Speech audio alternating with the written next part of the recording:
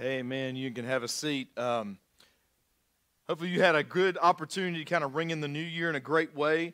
On New Year's Eve, we had a chance to go and meet with a couple from our church just to kind of catch up on some details of what God's doing in their life and just a time to kind of celebrate that news and to pray together and all that kind of stuff. But while we were there with that family, they've got two young kids, and their son came in, and you could tell that he was kind of wanting the grown-ups to be done talking. You know how kids kind of get that look like, hey, they want us to be a part of the playtime. So their son came in, and he said, hey, before everybody leaves, I want to have a Nerf war. Now, I never have served in the military, and maybe that's the reason why. There weren't enough Nerf guns. I don't know. But I'm enough former youth pastor that if I hear, hey, Nerf war, I'm all in. Now, let me describe all in. William he's 5, is that right? He's almost 6. Okay. He's almost 6. I'm north of 6. Okay? Age doesn't matter in Nerf war. It doesn't. And if you have mercy on your kids and you just let them shoot you all the time, you never shoot them, well, it's bad parenting. I'm just going to say it. That's how I feel. I'm not saying it's biblical truth. I'm just saying that's my opinion, and we need to be clear about which one's which. So we start this Nerf war. Now, William and I we're just going at each other. It's a vicious one-on-one battle. And I'm making moves. I'm cutting. I'm running around trees. Like, I've got a shield. It's not big. It's not this big, but it's a shield. I'm blocking. I'm shooting. I made sure that I chose in all my years of Nerf wisdom which gun I had that was a quick reload, so I could just absolutely just barrage this poor boy as he was trying to like stick single darts back into a gun. And right in the middle of it, as I'm kind of shooting a couple of other people, I had a member of my team. I call her my wife. She decided to go rogue. And the way she went rogue is I'm aimed at William. All of a sudden, I feel just right in the side of my Adam's apple, a dart from like 8 feet away, like a kill shot. I mean, you know, sometimes there's certain places in your body, you don't have to get hit real hard, but just enough straight contact like stuns you, right? So I'm in the middle of a Nerf fight, kind of making this sound, like what? Like what just happened here? And I look over, and she's just like, I wasn't even aiming at you. Okay, I've been at home enough over the holidays to know with enough things, she was aiming at me, okay? And I realized at that moment, I was in the battle, but I wasn't all in because I wasn't really, like I was paying attention to one thing. I wasn't paying attention to everything. And that's a really kind of fun illustration of kind of where we're going to go over this series. It's titled, we're just calling it Goals, because many times I think there's certain areas of our Christian life that maybe are easier to pay attention to than others. Sometimes we may really catch one thing, but we may not really take in everything. So what I want us to do together for a few weeks is just seize the moment of kind of beginning a year and pause and kind of really become aware of several things and make sure that we are as fully engaged as God would allow us to be. And I'm really excited because the way that we're going to see some of this stuff play out in Scripture, I think is really going to be exciting. And it's not going to be necessarily just conventional, like that's how we've had it presented to us in the past, but I think it's really going to show us that there's a strong biblical truth each week to what we're going to be talking about. Now, this week, and as I say this, I want to read a passage of Scripture. Normally, I have a notebook, and I can control what size the font is when I print and all that good stuff. I can't control this font, so today y'all get to see me in my reading glasses. I want to read a verse to you because as we go through this series, I just, to be a church family together, I always really hope that I get allowed to be your pastor. Now, on a normal week, you may not feel like you need one. And I can't necessarily argue with that because we're all called to be ministers of the gospel. Being a pastor doesn't mean that I should be spiritually smarter than anybody in the congregation. I want to make sure that I study and I show myself approved when I preach the word. and I want to use the gifts that God's given me, because as a church, I could very well do this not as my full-time job, but as a church, a family comes together and really redeems the time of a few people to allow us to serve, hopefully really, really well and through hours that we would be working a job normally. So some weeks you may need me. You may call me because you're like, hey, there's something going on that specifically we kind of need to call in some reinforcements for. But if things are just normal, if things are just kind of smooth and rolling on, and maybe just our main interaction is Sunday, I want to read this verse to you. This is out of 1 John chapter 1. Now, I'm going to explain to you in a minute why. There's not going to be any verses on the screen today, any points. We will be going through verses. I will be making points, but none will be on the screen this morning. 1 John chapter 1, verses 3 through 4, it says this: "What we have seen and heard, we also declare to you, so that you may also have fellowship with us. And indeed, our fellowship is with the Father and with His Son, Jesus Christ. We are writing these things so that our joy may be complete." The goal every week when we come into church together, when I'm preparing and praying over a sermon and a message or maybe a series, I get the advantage many times of knowing in advance what God seems to be up to about us all learning and growing in something together. And then what really hopefully happens is then we're released to our own lives during the weekend. We're also growing in the Word alone with the Lord and with time with other believers.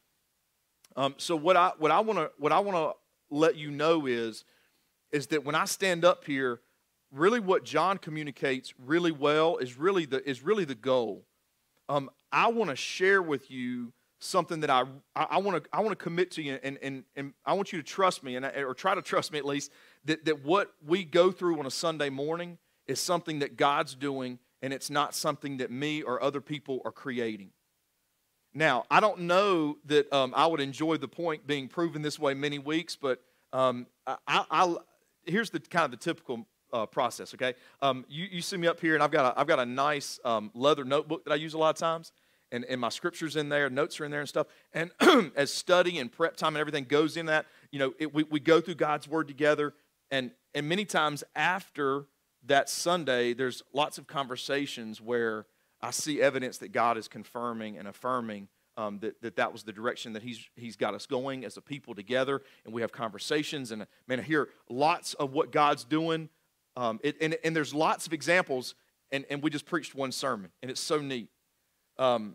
This week, however, I believe that the message that's in the computer, I think it's a solid one, but we're not doing that one this morning. I really believe, and yesterday evening specifically, I got to go on kind of a little journey with the Lord, where I believe that He had me study that, and that needed to take root and effect in preparation for some things that he just needed to break me on, because I wasn't necessarily fully processing this. It's not that this is aimed at you. It's not that it's too deep. It's just it was a process to go through, because I really believe as of last night, and I didn't kill the tech people this morning to say, hey, we got to have these exact things in the computer. So we're going to go through this in Scripture, but I'm excited, because here's the pressure. No pressure, right? God really, I'd see evidence that God did this, so it's just I can't screw it up. Well, I could. That's the pressure, I guess. Don't do anything that's too crazy. Yeah, these are my notes this morning, right? This is, fortunately, I had a piece of cardstock last night at home that we could start journeying through this. So here's where we're going to go today. We're going to look at 3 goals out of 1 John mainly, and this is going to be some hop around time, okay? So if you got something you can take notes on, or if you want to kind of take notes and hear some of this a little bit later on, we've got a few notebooks back there at that back table, pens and stuff like that. If you're at home, grab a Bible. If you're listening to this, and if you want to get up now to get any of that stuff, that's totally fine. But I want to begin in 1 John chapter 5. Now, when we look at 1 John, there's some really great things that you can see if you study this book. John, the Apostle John, the disciple, as he writes this, there's some things in 1 John that he really, I don't want to say he wrestles with, but there's a fine line. There's a tension. You know what good tension is? Trampolines. Have you ever put a trampoline together? Man, that is one product that the instructions really do matter. I found that out. I found that out late at night one Christmas Eve when I got 3/4 of the way around and I couldn't get the spring stretched over, right? Like, that's aggravating. If you've ever been through that. So that's what we know as tension that's good, because we want to be able to have it catch our weight and elevate us, right? And there's a tension here in 1 John, and we'll look at it a little bit today, but this is a book that's really worth your study at some point as God leads you to it. So I want to start in chapter 5, verse 3, to find this first goal that we're going to look at this morning.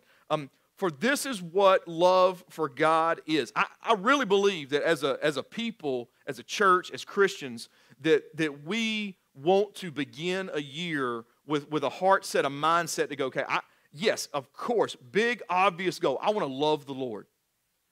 But many times in my walk with Jesus, I have functionally loved the Lord incorrectly. I've tried to love Him through just what I can get done. And that's not a good way to love the Lord. So this verse really gets us to a point here. It says, for this is what love of God is, to keep His commands, and His commands are not a burden. Because everyone who has been born of God conquers the world. This is the victory that has conquered the world, our faith. When we read this verse, if we're kind of biased, if we've been burned by religion, if we've been burned by people who have professed Jesus but not lived Jesus out, we hear a verse like that and go, okay, so the way I love is to obey. Like, so I have to kind of just do what you say to prove that I love you. And that's really not the heart of that. In fact, what Jesus said was, if you love me, you'll keep my commands. See, when we are in intimate love with someone, have you ever noticed how much easier it is to serve that person? How much easier it is to think of them, how much easier it is to consider what we do in light of who they are and what they may need? When love is really in existence, and I don't mean feeling, like, right? Because great philosophers say that it's hooked on a feeling, right? It's not really a philosopher, it's a song. You're either old enough to know who the artist is, or you've just seen Guardians of the Galaxy. But love is not, it can't function as a feeling. It's got to function as the processes of our life, the way our mind works. And here's the great thing about this passage, and this is goal number one, as it says there, that this is what love of God is, to keep His commands, and here's the critical add-on, and His commands are not a burden. I really want this to be the first goal that we talk about this year, is that following Jesus is joy. Because when we look into God's Word, it is. I would not even want to propose this morning that following Jesus in 2022 would be described with the word easy. Because I have found that easy is not something that you can tag onto really following the Lord and keeping His commands. Because if Jesus is Lord, that means that not even Jesus, just functioning in life, whoever or whatever is Lord will cause our lives to adapt to that person or that thing. So if Jesus is Lord, just like with everything else or anyone else, there'll have to be change.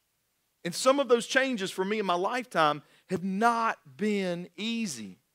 Like, there's already stuff that God has really deeply burdened me and really shown me that I need to do differently, and things that I need to address in the upcoming weeks of my life that I'm cringing on. Because for part of it, I'm going to have to apologize as part of handling that.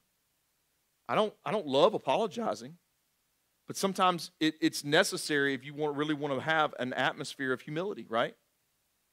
So as we go through these things, trust me, I don't want to hang the word easy, but I do believe through the peace that Jesus can give, I believe because of what love will become in us and what it really will do to change us, I do believe that following Jesus can be joy. I believe that living for Him and doing the things that He calls us to do won't feel like just a heavy-weighted burden, because Jesus will begin to change the way we think, what motivates us, what we value. God will open our hearts in so many different ways. Now, I love these words that are in this passage. We see the words conquer and victory. Now, just this, so you know what the Greek word for conquer and victory is? Nike. That's why I believe that occasionally I should preach in a pair of Jordans. It's just spiritual, right? It's what that is. But as we see here, we're called, it says, because everyone who has been born of God, that's to save people, conquers the world. Now, to us, it's, oh man, that's it. I'm gonna kick butt and take names in 2022. No, so when it talks about world so many times in the Scripture, it's not saying, hey, you're gonna climb the ladder at work. You're gonna finally get over these financial burdens. The world represents a culture that is monopolized and driven by sin. And as a child of God, as we serve Him and it becomes our joy, then the conquering, the victory is over specifically sin in our life and the sin that would want to control us. We're going to talk about just the idea of how sin controls in just a few minutes, but that's really what this is aimed at. And it says the victory that has conquered the world. What is it? Is it me? Is it you? Is that the goal that we should have for 2022? That it's something that's so good or so gifted in you or me that there's victory, there's a conquering? No, it says specifically what gets this victory is our faith. Now, for some of us, that's a scary, scary statement. Because when we hear that, we go, I don't know some days if I believe strong enough. I don't know that some weeks my faith is strong enough because I don't see myself living out Jesus the way I know I really should. I see myself failing. Here's some good news. When it says that it's our faith that brings that victory, it doesn't mean how well you or I believe. It means that the object of our faith being Jesus, it is Jesus that gains that victory. It is Jesus that conquers sin, and it's only Jesus that can do that in our lives. That's why a love, intimate relationship with Jesus is so vital for our life to become joy as we really do obey, as we have that kind of close communion and fellowship with the Lord because of how He allows us, helps us, strengthens us, directs us to live for Him. And I say live for Him. That's even a dangerous statement. We really live with Jesus, right? It's for His glory. It's for His honor. But when we think of it in relational terms, if you ever catch me saying living for Him, please feel free to remind me after the service, hey, remember, Derek, you change that to live with Him because it is a relationship. Now, just to make sure that we're right on Jesus being enough of my faith to bring victory, and it doesn't rely on me, let's make sure. Verse 5, it checks us on that. It says that that has conquered the world, our faith. Who is the one who conquers the world? But the one who believes that Jesus is the Son of God. There's the proof right there in Scripture. That our conquering faith is based in not just your ability to handle situations, your great personality, my skills, my abilities, whatever that is. It is all because of who I believe in. So if you know right now, if where you sit, you know, you believe firmly that your trust is in Jesus Christ, if you believe and you have confidence that you're saved, then goal number one, if it's not true yet, there is no good reason why it can't be. All of the responsibility of goal number one then is going to be initiated by what Jesus starts to really do in our lives as we open our hearts and minds to Him. Okay? Here's kind of the next step that we want to take. We're going to jump back over to chapter 2 in 1 John. Now, so we're now looking at saying, okay, if following Jesus is joy. Now, I do want to tell you this before we go into this next thing. That is not an immediate step. Okay? So if you're thinking, okay, well, it doesn't feel like joy now. There's some things that I think I'm going to have to tackle if I'm really going to follow Jesus. I don't know how great this feels right now. It will be a journey. It will be a journey with the Lord. On New Year's Day, every year, we go and eat, and I don't know if this is just a Southern thing. I don't know how far spread this is, but we go and eat the traditional, this is going to be a good year meal. I don't know what you call it, but it's pork, black-eyed peas, collard greens, cornbread. Am I missing something? I know I washed it down with pecan pie. Yeah. So here's the thing. I do, now, first of all, and please understand this. I need you to know this. This is very important. That meal doesn't mean a thing. I know it's tradition. But the Bible doesn't go along with karma. You won't get money if you eat greens. I think I should be paid to eat them, but you don't get it, okay? Now, early in my life, you could not have forced me to eat collard greens. I eat them now a couple times a year. If they're cooked well, I don't like vinegar, but if they're cooked well, I eat them. In fact, I actually got 2 helpings because they were good this past Saturday. Now, earlier in my life, I stayed at a daycare that's here in Greensboro, Sewell's Daycare. And they would fix us downstairs lunch. And one of the regular meals was a plate, and it was half collard greens and half pintos. We were children, okay? We were children. It was healthy, but we were children. So Jeff and Teresa, great couple, love them. They love the Lord. I've learned a lot about the Lord through the way they love people. But they also showed me that sometimes loving isn't just giving you what you want. We had that meal one week before we left to go to Skateland, USA. I don't know why they put USA on that name, but it just sounds more powerful. Skateland, USA. So I got there, and someone told on me that I did not eat my lunch. I don't know who that snitch was. Teresa sat me down where the booths were, and she told me, she said, you can't not eat, you're in trouble. But the thing is, she loved us. She really did. And she was more concerned that I was going to be hungry than just that I didn't eat the meal they fixed. So she went over to the counter and ordered me a grilled cheese, paid for it, brought it over, sat it down in front of me. And while I was in trouble, as she talked to me, she also fed me. Now, there's a long distance in my life between that day at Skateland and me eating greens on Saturday. There will be a distance between, man, I don't think I can follow the Lord. I think this is too hard. I don't know that I even agree with this. And it is my joy.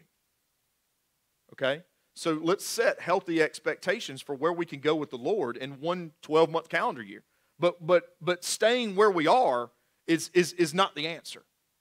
Going somewhere is the strategy. Chapter 2, verses 3 through 6.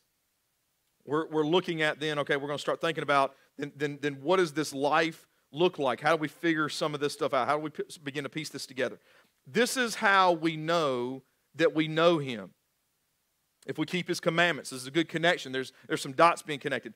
The one who says, I have come to know Him, and yet doesn't keep His commands is a liar, and the truth is not in him. So in other words, if I say that I'm saved, and I just stay the way I am, I'm not living in the truth of what Jesus is speaking about here through John. So I am a hypocrite. I am a liar. I am saying one thing but living another. And we know that people like that have frustrated us in our lives year after year after year. And we never want to see ourselves like that person. So this verse is starting to say, okay, self-awareness, we have to make sure that what we say is also the pursuit of our life. So how do we then begin to figure this out? But whoever keeps His word, truly in Him, the love of God is made complete. This is how we know we are in Him. The one who says he remains in Him should walk, this is a key phrase, should walk just as He walked. When Jesus started calling His disciples, and He went to some fishermen on a boat, what did He say? 2 words, follow me. You remember this? Does it sound familiar? Well, here's the thing. For them, there was a literal follow me. There was a, okay, is He talking to us? Yeah, I think He's talking to us. He's walking away. What do? Drop the net. Follow Him. Okay, boom. They didn't know what they were even getting into yet. When Jesus goes by Matthew, when He's sitting in a tax collector's booth, He is not just walking away from a vocation. He's walking away from a mindset and a lifestyle that is sinful and is oppressing people for Jesus to say, hey, follow me. So before any of these people could get to being fishers of men and people that make disciples, they had to just simply just get up and go somewhere. So this is what would be great, right? If in the morning, every morning, Jesus would come in and say, hey, psst, wake up. Hey, cutie. I don't think he would say that. But if he would just kind of say, hey, follow me, and we could literally get up and go learn some things functionally from watching him do them in front of us, that would be fantastic. But even that process is not foolproof. Read the life of the disciples in the Gospels. So how do we understand following Jesus in our context? It just told us in that last phrase, right? It just said that we should walk as he walks. So here's goal number 2 for this year. Goal number 2 is that we learn Jesus. That we learn Jesus. I would encourage you, if you're not in a group-oriented Bible study right now, a community group, as we begin to launch more D-Life groups, the first section of months, you will go through the Gospels together. You will read and talk about what God is speaking to you about, and it will be mirrored and shown and reflected from the life of Jesus. It will be phenomenal. It will be a guaranteed process that with other people you can really begin to know. And this year, I will learn Jesus. Because if we don't dissect his life, the information that we need to walk like him just won't be there. So you know what we're left to work off of, right? For me, it's my best ideas. Not good enough. It's really not good enough. Goal number 2 has to be that we learn Jesus. Now, as we learn Jesus, that's going to give us a benchmark. It's going to give us a comparison. I know this is not new information, but please hang with me through this next point, because this is then the match to this. This is then the partnership that we need to make sure that if we learn Jesus, how do we begin then to make sure that we're not living that kind of life that says one thing, that yeah, I belong to him, but then I live very differently. And 1 John wrestles with specifics of this. 1 John really wrestles well and shows the tension between how we can grow in Christ, but how the overflow of that is how we love people. In fact, it even says, if you say that you love people, but then you go and treat them like this, you're walking in darkness. The love of the Father is not in you. It wrestles with this idea of sin. Really, how prominent can sin be in our life and us still have confidence that we're saved? When I'm convicted of something, what's the difference between walking in sin and falling into sin? That's huge. That's critical for us to really see and understand what may be going on in our life. Let's go in chapter 3, 1 John. This is going to kind of frame a goal for us, and then we're going to look at a little bit, a couple other things. Verse 2 is where we're going to start. Dear friends, we are God's children now. All right, so see how the language is kind of shifting through this? I love how I think the Lord has really laid this out for us. Because it's now not just talking about us, okay, you know him. It's saying, hey, you're his kids. So now it's kind of gearing us into, now how do I live, not with just this relationship with the perfect and holy God, but as a father God. This has now got to seep into my life, because if we're talking about a parent, then we're talking about somebody who's got to do some things with us, right? Teach us. Instruct us, discipline us, right? Talk to us about how we underperform, but instill in us how much more we could do. Do all those things. It says, dear friends, we are God's children now, and what we will be has not yet been revealed. We know that when he appears, we will be like him, because we will see him as he is. I want to pause there for a second. Okay, so the Bible in the New Testament talks about salvation in 3 columns. I know we've talked about this before, but if you haven't been here long, I want to make sure that you understand this. It talks about salvation in 3 different perspectives. The first one is really when salvation begins. That's the moment from death to life.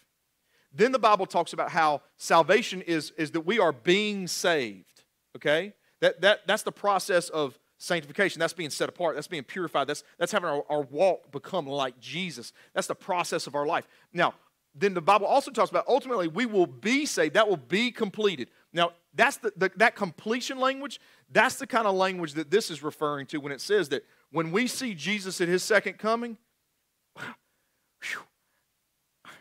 we're like everything we work for, we shoot for in this upcoming year will be completed. We will be like him. Like when we see Jesus, we'll be like him. We'll know what he knows. We'll be in an eternal state of worship of the Lord, fellowship with each other. And that will be when we as Christians are completed works. So what does that tell us about this life now? It's not. I think the pessimist side of me goes, well, it just means that I'm just kind of bent towards frustration. And that. Remember, if I keep that mindset, what's not happening, that walking with Jesus is my joy. If I'm looking at it with a pessimist attitude, then I'm not going to see it as my joy. So how do I see it as my joy? That means that right now, there is much that needs to be done and can be done in my walk, in my life, through me in this world. And as we look at that, we have it framed.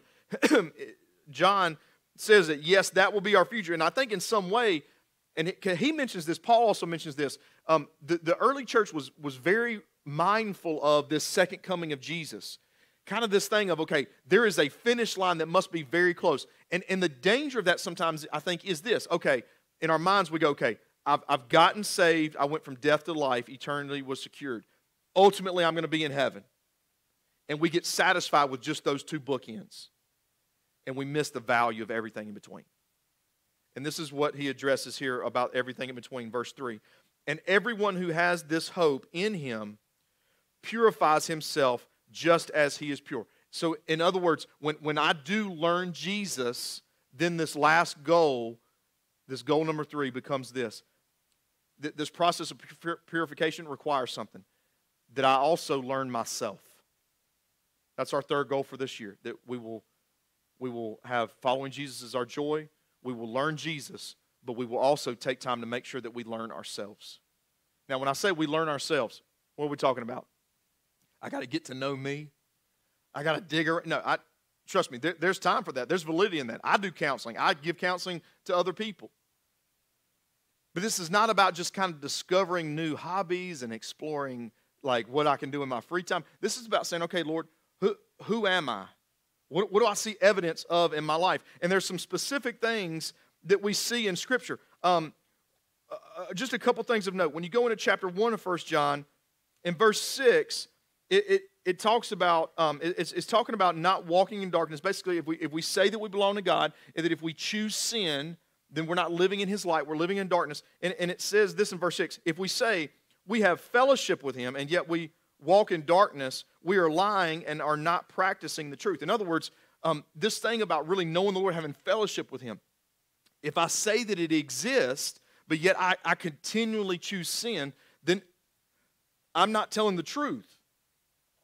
It doesn't exist. That fellowship really isn't there until something then changes. Now, 1 John's also very, very to the point that Jesus is faithful and just to forgive us of our sins as we confess those. That Jesus is always up to the work to call us, to draw us in, to work with those. And one of the ways that He works with those that John confesses on a couple of occasions is through the avenue of forgiveness. In other words, not holding it against you or me, that thing would stand between us and a close walk with the Lord. So here's a little bit of a workshop verse, or a couple verses. Chapter 2, verse 15. Starts out this way. Do not love the world or the things in the world. If anyone loves the world, the love of the Father is not in him. Now, that's a grown-up verse. Because we have some instruction at the first, but then we have reality that comes second. Did you catch the reality? It says that if we love the world, now remember, we're not talking about just the planet, like, right? This verse does not say you should not love recycling. It's if we seek, one of the things that 1 John really shows us is the difference between falling into sin and walking in sin. If sin wins in our life, if sin continually wins, we have to come to the Lord and really ask Him to really clarify whether or not we have a relationship with Him. As Christians, 1 John, he also wrestles with this, that we'll fall into sin. 1 John, he says clearly, if you say that you don't have sin, and he's talking about he's speaking in the present tense, which is it's always the present tense, right? It's always now. And he says, if you say that you don't have sin, you're a liar. You got to use that in parenting sometimes. Use that with your coworkers. When they do something you don't like, you know what? If you say that you don't have sin, you're a liar. Well, nobody wants to be a liar, so make them confess. So as John wrestles with this in this first letter, these three letters, these epistles that are at the end of the New Testament, we see that we are going to have sin in our life. It can't be what wins in our life if we really belong to Christ. But this verse talks about this love, okay? So love not being a feeling, because I think for most of us, we wouldn't go around going, you know what, I just love doing things that God doesn't want me to do. Remember, love's not a feeling. It's not, I don't feel like I want to. But what's the functionality of my life? Am I actively doing things that Jesus would not do? That if I do those, I'm not imitating him, I'm imitating me. And if I'm pursuing those things, that's showing functional evidence that I love the Lord. And the reality that this truth presents to us is, if I do that, the love of the Father is not in me. Now, we can hear that two ways. Here's the way Satan wants you to hear that. God doesn't love you. He's not really done anything in your life if you're doing what you're doing. That's the way Satan wants us to hear it, because he wants us to push back from the Lord. What that verse is really saying there is this. If I'm really functionally loving the Lord, then there doesn't exist a functional love in me for the Lord. I'm sorry, I didn't say that right. If I'm functionally loving the world, then there's not functionally a love in me for the Lord. I think I cleaned that up right. Did I get that? Some of y'all are nodding like, yeah, you got it right that time. You messed it up the first time. I told you the pressure today is just, this is all on me to screw up. Does that make sense? So that's really the truth, the evidence here, as it continues. It says, for everything in the world, the lust of the flesh, the lust of the eyes, the pride in one's possessions is not from the Father, but is from the world. And the world with its lust is passing away. What does that mean? It means everything that the world promises us, everything that sin promises us, will not hold true. You could go all the way back to the beginning on this. If you go back to Genesis, when Adam and Eve sinned, lust of the flesh, lust of the eyes, pride of life repeats itself. It is sin's strategy into us in the form of our desires, all through Scripture. You go to the very first sin.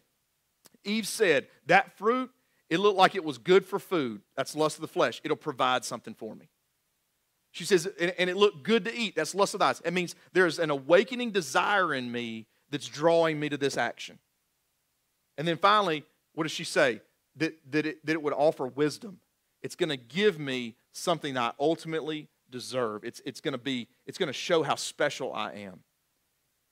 Did any three of those things come out the way that promise came across? Nope. Number one, she ate the fruit.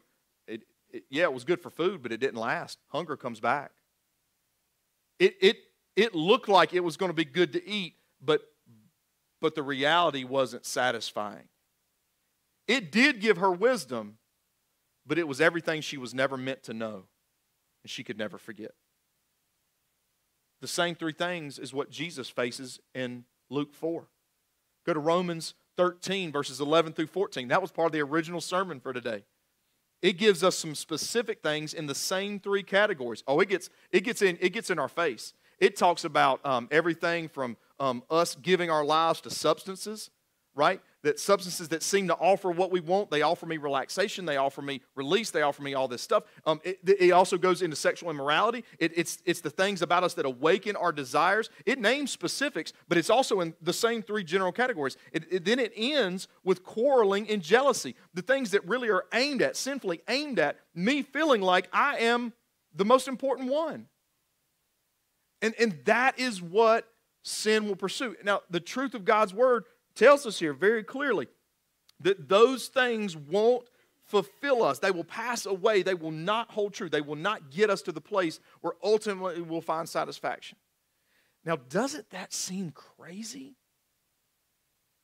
Doesn't that seem crazy? Because if we know, think about this with me. If we know we're not going to be satisfied, why would we pursue it?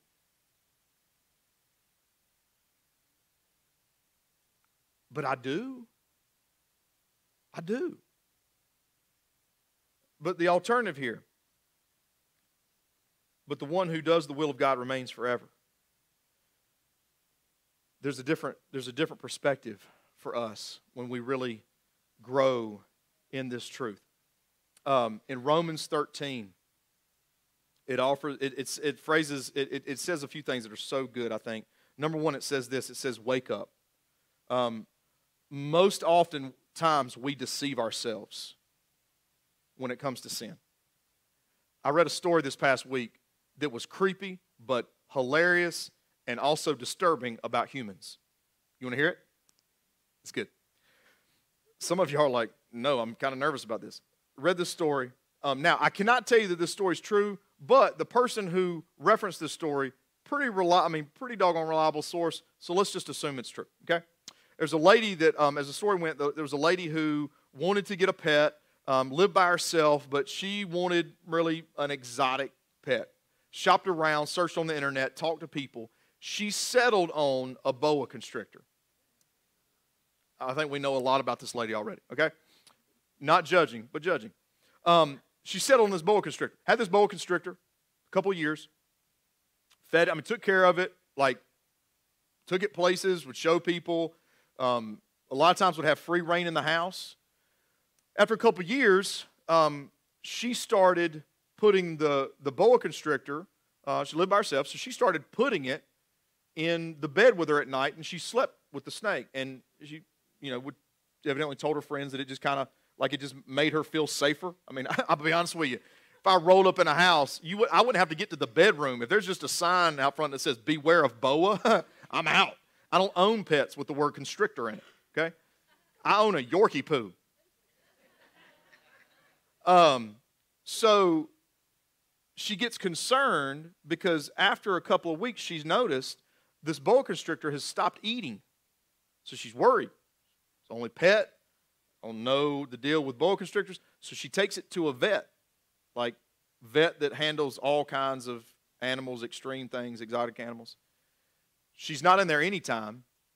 Couple little things. The vet says, okay, 2 things. First is, snake is healthy. Don't worry about that.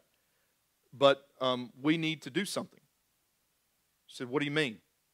The vet says, well, the snake, because of what we know about them, what we've studied about them, I can tell you this with great reliability. The snake has started starving itself because it's preparing to eat you. Ooh. Remember Squinch from a few weeks ago? Oh, Squinch, right? And I mean, immediately she's shocked into, I can't own this snake anymore. And we would say, duh, right? But I can tell you this, and I'll only speak for myself right now. I have figuratively laid down with sin beside me, thinking I was in full control, and it was almost like a pet to me, and I had full control over it. Maybe fearing, what if somebody found out about this? What would happen? But at the end of the day going, I got this. The kind of sins that it gets in our face about in Romans chapter 13. Right? And these are sins like when, and I'm not trying to get personal with you, but if we give ourselves to substances that take control of our decision making, as Christians, Holy Spirit can't be in lead decision making. Right? There's a difference between taking in some substance and taking in too much. And that's a tough thing to figure out as a believer. Also, if you're in a relationship and ladies, if you're convinced that the guy you're married to is just never going to be wired to understand you, then Satan wants to convince you that there's somebody else that will. And just a few conversations won't hurt because you'll be understood. Guys, he wants to tell us and he wants to convince us that really the things that we look at and how many times we go there online, it's totally under control. There's a little fright in our mind about, well, what if somebody really found out? What would they think of me? When in reality, it's stealing much more. That our attitudes towards other people, the attitudes that just make us want to feel right, are robbing us of even being able to love others. So we have to, in that sense, as we learn ourselves, wake up. But that passage also says this. It tells us to not make a plan for evil desires. Before we even get to sin, to make a strategy, an intentional strategy, as it says, to put on Jesus. To put on him. As we learn him, when we look for the three things the Bible keeps telling us over and over that we need so much, faith, hope, love, that all those things are grounded in promises and real life and all these things that Jesus wants to show us so that we can, in fact, live the life that this describes.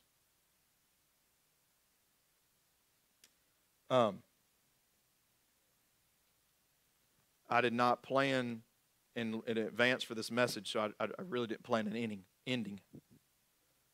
So it's over. Would you bow your heads for just a second? As we seek to hear the Lord over the first few weeks of this year, and we only have, when our Sunday mornings really hit, we only have about 52 of these to do together. I think it's always safe for us to start with ourselves before we even start looking out to others and connecting with others. And I really believe that the Lord has us on these three goals today. To have as a goal this year that following Jesus, living with him, obeying his commands, the evidence that we're really saved, living out, for it to be our joy. And if we're not there yet, to begin that journey. It will require us to learn Jesus and learn ourselves. If you are ready to begin a relationship with him this morning, I would invite you to do what a gentleman did last week, which is just to come up during this invitation and us talk and pray. As he received Christ last week, as he began his journey with him, and maybe this morning it's you. Maybe you're listening at home and you're just sitting there in your living room, and it's the prayer that is in your heart right now. It's the commitment that God is calling you to, and you realize this is something God is doing, because it's not us, it's not our works. We just want to walk faithfully through life together. Because with these goals, we'll see in weeks to come that this is not safely best done alone. But man, there is a reality that God is wanting to wake us up to. And I've learned how quick weeks and months and years go. So the seriousness of not letting another one of those slip by without really seeing the mighty work of God and seeing all that he can show us and do through us, it's just not worth taking that risk that this year is going to be casual. This morning during the song, if you'd like to pray over any needs, please come up. But I want you to know that being part of this church this year will mean we will push and we will move and we will be here and we will love, and it is all for, because, and through Jesus. Lord, thank you so much for what you've done already this morning. Lord, help us to not insert ourselves in the front and in the middle and to be the biggest deal, but God, just in humility, begin now with consistency in everything that you give us, the grace, the sufficiency, the everything we need to, Lord, just live for you, with you. God, there's so many things that I know, my heart is so full, God, of what you're just dealing with me over. Lord, I almost find it difficult to even really speak up on anyone else's behalf at this moment, God. And I pray that that's the reality, and that is what you're doing in each of our hearts that are in this room and watching and a part of this gathering, this Sunday, this meeting time. Lord, we bring ourselves, our needs, everything about us, in the name of Jesus to you. Father, let us hear you. It's in the name of Jesus we pray. Amen. Would you stand to your feet?